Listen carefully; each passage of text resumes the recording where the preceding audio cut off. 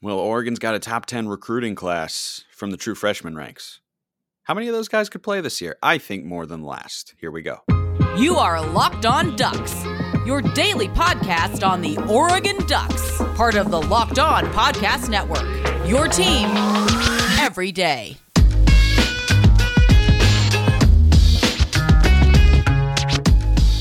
Yes, it is that time once again for Locked On Ducks. I'm your host, Spencer McLaughlin. Thank you so much for making this your first listen or your first view of the day. Part of the Locked On Podcast Network, your number one source to stay up to date with the Ducks. Like, comment, subscribe, please, and thank you wherever you listen to or watch this show. And I am joined today on Locked On Ducks by Max Torres. He covers Oregon for Fan Nation at Sports Illustrated. He's also host of the Ducks Dish podcast. Many of you know him. Those words were Ducks Dish, by the way. I'm trying to get my enunciation out there. I'm running on maybe 5.5 hours of sleep.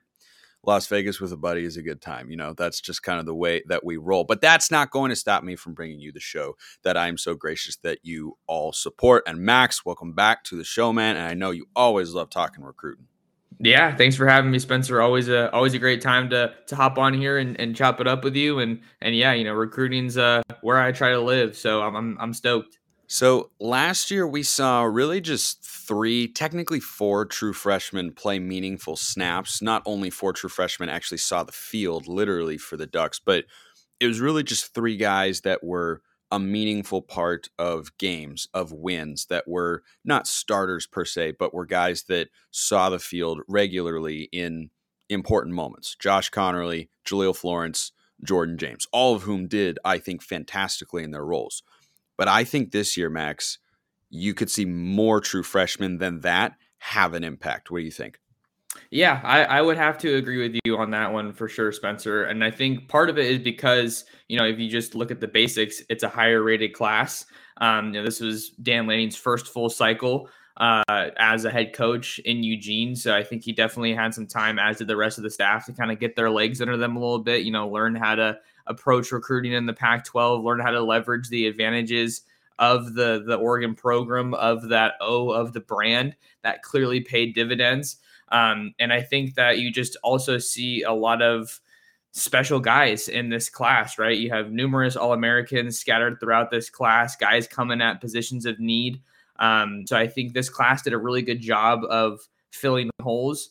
And I think another thing, obviously, we're going to talk about some of these true freshmen, but it's definitely worth a mention that there's a lot of these portal additions that are really going to help fill some of those needs for Dan Lanning in 2023. So I definitely think that they're going to see a fair amount of true freshmen that are going to be playing in this 2023 season. And that's a good sign, I think.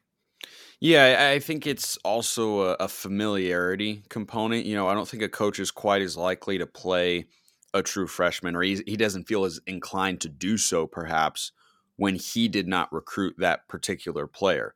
And the discrepancy between portal and true freshman guys is very noteworthy, because you do expect, and the reason I wanted to talk about the true freshmen that could see the field in a significant way this year is we all expect the portal guys to be day one starters pretty much. Like, I think the only guy who maybe isn't a full-time, full-throated number one starter all the time could be Kyrie Jackson, probably Connor Soley as well. Like those are guys that will almost certainly play, because that's why you add a transfer in most instances, because you have the anticipation that he is going to play. But the true freshman, it's a little bit more of a crapshoot, right?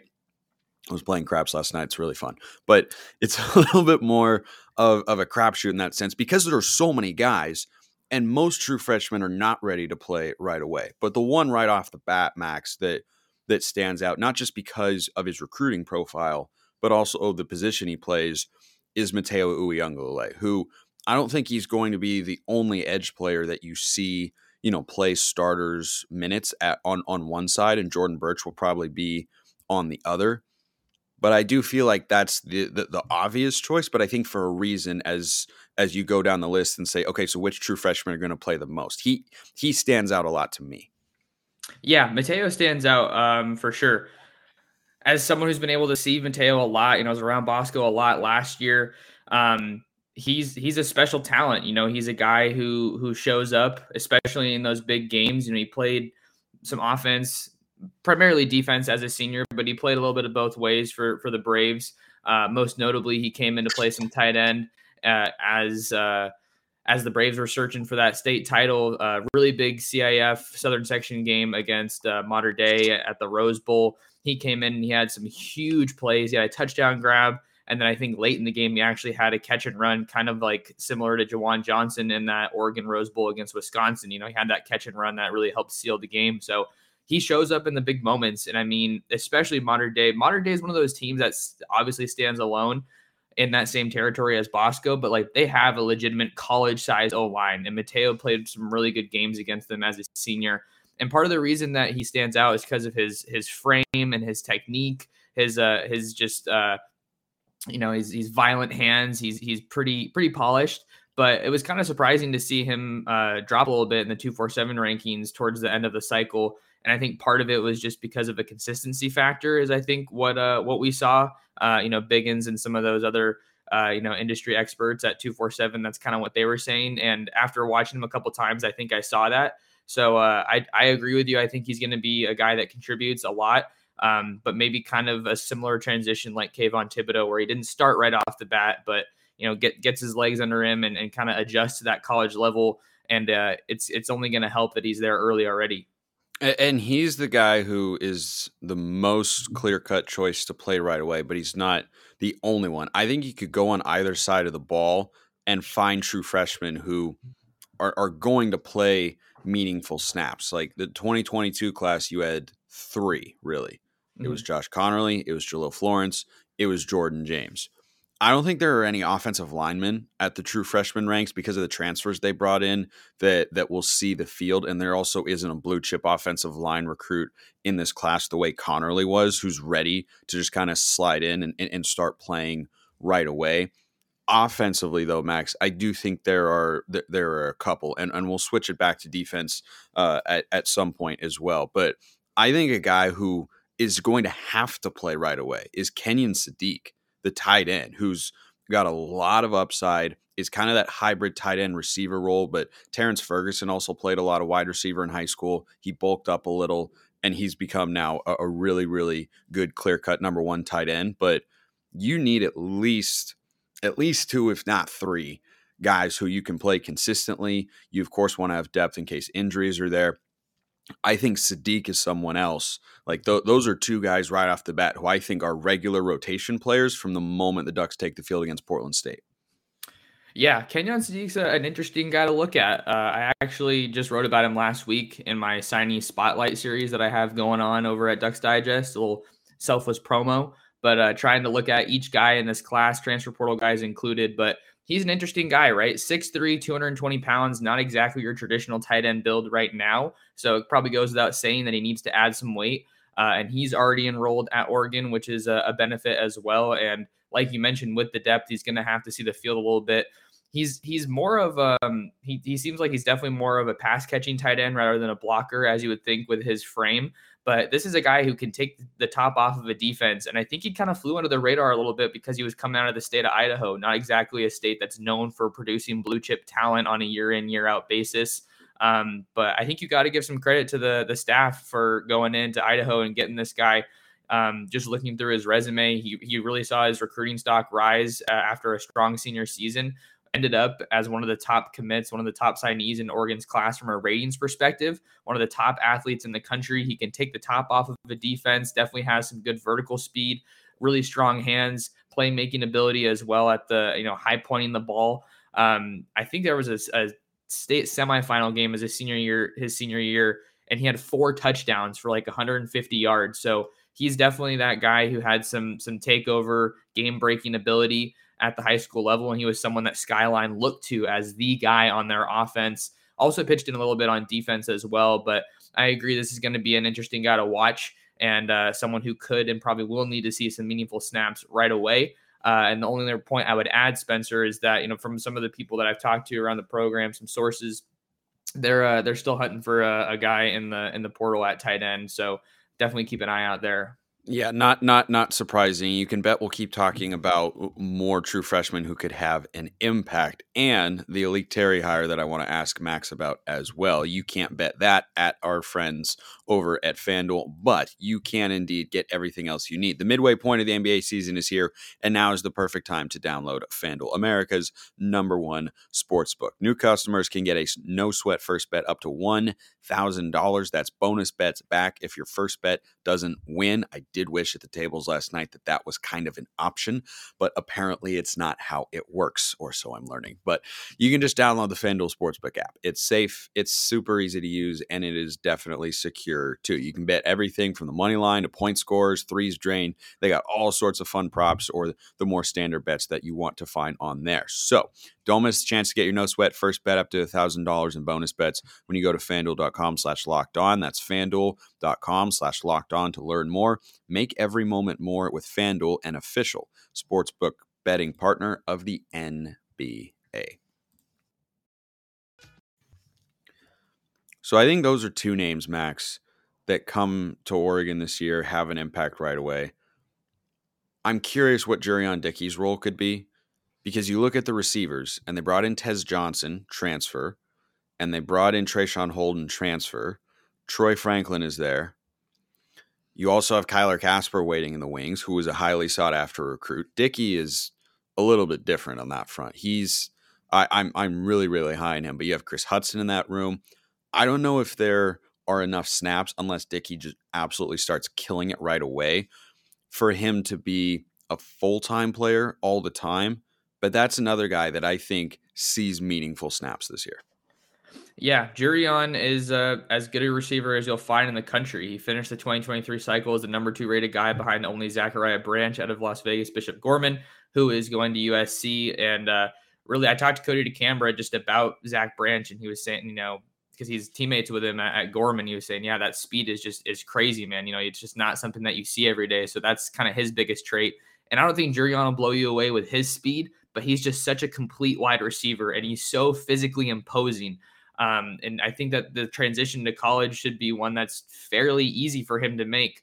I'm not going to go out and say that he's going to be a starter from right away, but he is that caliber of a guy. He is that polished that he should be able to compete from the second he steps on campus. Not sure if he's going to be here for spring ball or if it's going to be more of a traditional summer arrival. And that's another point too. So much of this class is already on campus, but Jurion is amazing. So I think that with him and the body of work that he had at the high school level, he showed up at the camp circuit and dominated, 7-on-7 circuit dominated. It is worth mentioning that he's working his way back from an injury right now. So he missed most of his senior season. I think he only played 3 or 4 games, but he's as good a receiver prospect as you'll find. And don't be surprised at all if he's in the mix right away. Kyler Casper, another interesting guy at that wide receiver spot, 6'6", 200 pounds. No one else has that height on that roster in that wide receiver room. And he has some serious athleticism. And I think he's someone that we could also keep an eye out for to make a jump. Maybe a little surprised that he didn't play last year, although the room was already really, really solid. But he's also a guy that reclassified, right? He got to college a whole year earlier than was maybe anticipated. So that's not an easy jump to make, but I'm excited to see what happens in that receiver room for sure. And going back to the original thought that we talked about to begin the show, that there will be more than 3 true freshmen who see meaningful snaps as there were a year ago. That's 3, and we haven't even talked about the guys that I was discussing the same sort of topic yesterday with John Garcia, our Locked On Recruiting Insider. Dalen Austin, Roderick Pleasant. I don't know if Austin has as clear of a role to seeing the field in a meaningful way, because I don't know what he could bring to the table on special teams, but there are no surefire things in that defensive back room. There really aren't, other than maybe Tysheem Johnson and Evan Williams are both going to be starters. I think Triquez Bridges is probably a lock to start as well, but there could be opportunities. You go against pass-happy offenses, you may want to put four corners on the field. Like that may be what Dan Lanning and the defense with Tosh Lupoy at the helm want to do. But then you just keep going down and think, well, what else does this what else does this 2023 recruiting class present? And we haven't even gotten to the strength when we've listed 3 guys who are probably going to see the field, and that's the defensive line. right? Other than Mateo, but there are other guys there that I think could have some opportunities to see the field because you don't have Jordan Riley there anymore. You do have Popo Amavai for sure. I think Sam Taimani did a lot of good things last year.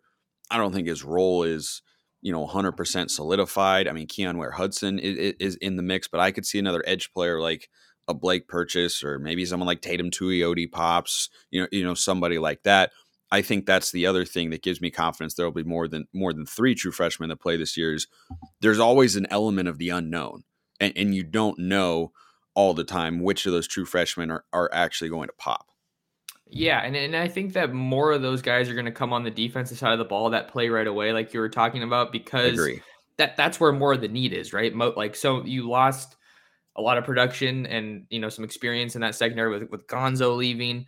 I guess Gonzo's actually the only really main guy, so let me walk that back a little bit. But I think the only sure part of that defense right now is like the front seven, specifically the defensive line. You got Noah Sewell leaving, so you got to figure out how you're going to fill in. His departure looks like Justin Jacobs is probably going to be one of those guys, but I think there are just a lot of really high floor cornerback prospects in this class. And you made a good point about Roderick Pleasant adding that special teams value from day one. Dalen Austin definitely has more of that prototypical frame that Dan Lanning looks for in his cornerbacks. Those lengthy guys that have a lot of speed that you can hopefully put on an island and just have them lock down a whole side of the field. If he does see a lot of playing time as a true freshman, which I do think he's capable of seeing, he's going to be tested. They have some really, really good wide receivers in the Pac-12 and some really strong quarterback play. So Dalen Austin and Roderick Pleasant are two guys to watch for there without a doubt. Dalen Austin's probably looking like he's going to be on campus in time for spring football, from what I'm being told. Roderick Pleasant, not the case since he's a track guy. He's going to ride out his senior season with Sarah there, hopefully going to make it out to some meets. But yeah, we have to talk about this defensive line group because there are a lot of special guys. I think one person that's certainly worth a mention is Johnny Bowens, late addition to that class relative to some of these other guys who was formerly committed to A&M. But, from the people that I've talked to on the program, they're super excited about him. I think just kind of monitoring what the jump looks like from a scheme standpoint and, making that transition from high school to college is going to be something that we could kind of keep our eye on there as far as Bowens seeing the field early or not. And then you also have Amari Washington, who I think is another guy that kind of flies under the radar in this class. I don't want to say that too much, but he's got that body type, 6'4", right about 3 bills that you just don't find out west.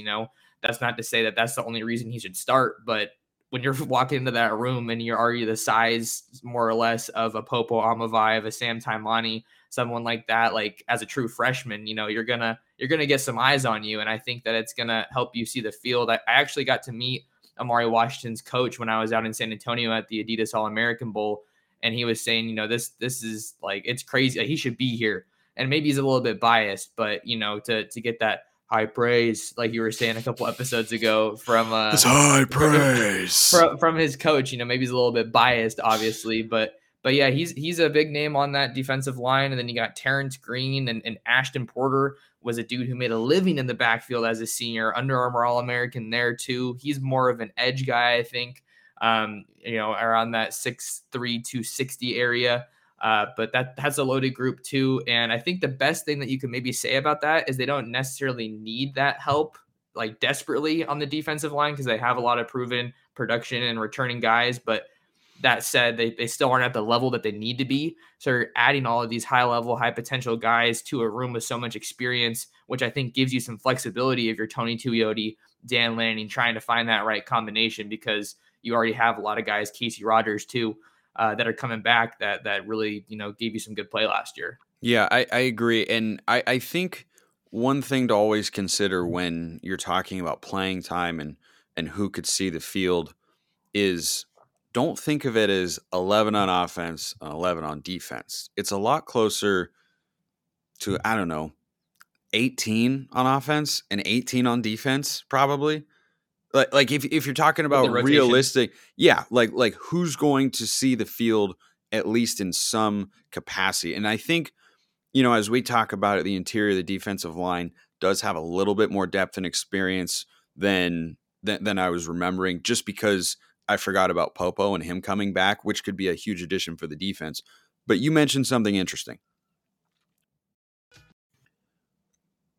Ashton Porter was kind of a late riser in a way in this class, and he's really come on strong and looks really good. And John Garcia has come on this show and talked about how he feels like his floor is very, very high.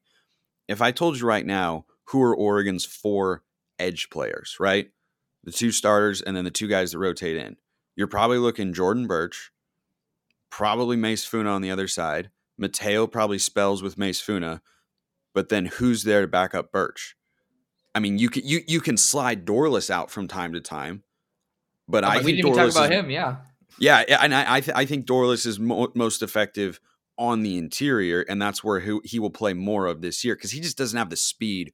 You know, he's a great pass rusher. He can line up a defensive end, but he doesn't have the speed to keep up with quarterbacks. He's more of a defensive tackle in that sense. So I felt like whenever he would get to the quarterback, it was really easy for mobile QBs to really break, contain, and get outside of him. But if you had someone like an Ashton Porter who's more of an edge player out there, or a Blake Purchase, or you can keep going down the list, I think that's an intriguing position to watch in terms of where true freshmen could realistically see action, because they've just added Birch at the edge position in terms of their defense. Like he is the only one, so they feel confident enough in the returners and the true freshmen coming in to know that they're going to have some depth at that position. And I think that's the other spot to watch, because the interior does have more bodies than you might think, but I think at the edge they're thinner than at other spots. Yeah, no, that's a great point. Just to acknowledge what you were saying about Porter, when Porter was getting recruited by Oregon, I remember I was talking to somebody and they were saying, I can't believe, this is someone on the staff, I'm obviously not going to name names, but they were saying, like, I can't believe that this guy doesn't have more attention, because he was formerly committed to Northwestern before he committed to Oregon. And then he was back on the market, so to speak, right? Uncommitted. And he didn't really have, some major offers. You had a top 5 of Houston, Mississippi State, Oregon was obviously in the mix there. Michigan State was another one. I think that this was an Oregon versus Michigan State battle, because Michigan State had there's a lot of noise right now. The garbage day was a couple days ago, but I guess they're still coming back to get some more stuff. Well, I mean, when you throw massive house parties like Max is just renowned for, you just it adds up quickly, and you got to come clear it out, obviously. No, but sorry, to hopefully that's a little bit not as crazy now. But yeah, that's just trying to back up what you were saying about Porter is a guy with a lot of upside. So I'm excited to see what he can do. But that like 2 deep with the edge is very interesting to look at. Because you had Trevin Mai, who was kind of an edge, but then he added a lot of weight and was kind of working a little bit more on the interior. Someone who played a decent amount last year, didn't really pop per se, but played a lot. Jake Shipley, I thought, was someone to maybe keep an eye on. Played in the bowl game. Jake Shipley played a good amount in the bowl game. Yeah, so I think he's a name that you can also maybe see play. He's listed at 6'3", 267, so maybe he's a little bit heavier than you'd want for an edge guy. But I think that 4th spot in that 2 deep at edge is where we could see maybe another true freshman play, because they just don't have a lot of guys on the roster that have done a whole lot, whether that be at Oregon or just at the college level. So that's another spot we definitely have to keep an eye on as we get into spring ball. And I'm excited to see kind of what that looks like in the spring game. Maybe that'll give us a little bit more of an idea of what they're working with in Tosh Lapoi's room. Bro, I'm just waiting for the first practice report. I'm so curious to see how all this stuff plays out, especially on defense. I think offense is much more predictable. Sadiq and Dickey, I think, are wild cards in terms of the depth chart and playing time and snaps and receptions and all that sort of stuff. Like Troy Franklin's your clear number 1 receiver. T. Ferger is obviously your number 1 tight end. You know what the running back looks like. You know quarterback. I think offensive line is fairly easy to project as well. Defensive line on the interior and on the edge, frankly, mostly simple. But then from there, just wild cards across the board. Another thing that you got to keep in mind is they got 4 games to play with. So like they can play 4 games and still keep that red shirt. Right. Right. And look at how many backs touch the ball last year, even, with all the rotations that they had there, a whole bunch. And, Dante Dowdell, I'm sure he's going to get some run. I know that Jordan James is someone that is on a good track after seeing a lot of work as a true freshman. I'm pretty confident that he burned his red shirt, I want to say. So that running back room is solid, and if they're able to blow some teams out, that's where you get some of those 4 games come into play. Get those guys on the field, get them up to speed. But that's, I think, one of the biggest challenges that come with managing such a talented roster is you don't want to get guys in there too early. But I'm sure that those conversations have already been had, behind closed doors, just as far as, hey, here's your plan. Here's how we'll kind of work you in and get you acclimated. But this is an exciting roster. And then the last thing I was going to say on some of the true freshmen is, like, look at how long it took Troy Franklin to kind of really break out. He saw the field a lot in 2021, but maybe it was just the offense that they were playing in, and he really took off in 22. I think he could have done more in 2021. Sure. Not what he did this past year when he really made that sophomore leap, but I think he brought more to the table as a true freshman than he necessarily showed. And he was still an impact player, by the way. Like, he was a rotational receiver out there, made a lot of big catches, had a couple against Ohio State even. Last thing, Max, the Alik Terry hire. I think it's intriguing because it's another young up-and-comer, which has been a theme with Dan Lanning and making these hires, whether it's Kenny Dillingham or Will Stein or Chris Hampton even, now Alik Terry. Does it concern you at all that Lanning is almost exclusively all in on young coaches? And I don't want to say he's throwing caution to the wind by not bringing in a lot of veterans, but that he's just very determined, it seems, to make that a focal point for his staff?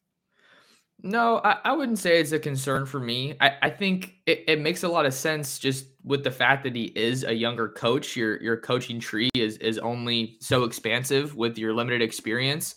But Alik Terry is an exciting name. And, he was the first name that I wanted to keep an eye on when this opening came about. He's someone that has familiarity with Eugene since he was a GA a couple years back when Oregon's offensive line was super dominant. I don't know how you want to compare last year with the Cristobal and Mirabal years, but he was last on the staff, and when he was working with an offensive line that had three All-Americans, I want to say, with Throckmorton, Panay, and Shane Lemieux. We obviously see what Panay is doing now, and that can't all be attributed to Alik Terry, but he knows what this offensive line, what an offensive line looks like in Eugene when it's operating at a high level. He was in that room. He was at those practices with Mirabal and Cristobal. So he knows that standard that he wants to meet. He's familiar with Eugene. He's going to know how to recruit to Eugene. He's run his own offensive line room before, even though it was only 1 year at Hawaii. I think that's obviously valuable experience to have. And he knows what NFL linemen look like, even though he was a defensive line assistant. I think that was maybe something that maybe caught people's eye when he got hired, is like, wait, we just hired a defensive line assistant coach to run the O-line, but played O-line at Wake Forest for 4 years. So he's got some really solid experience. And I think another thing, since we talked about recruiting, you got that upside there since he's a Miami, Florida native.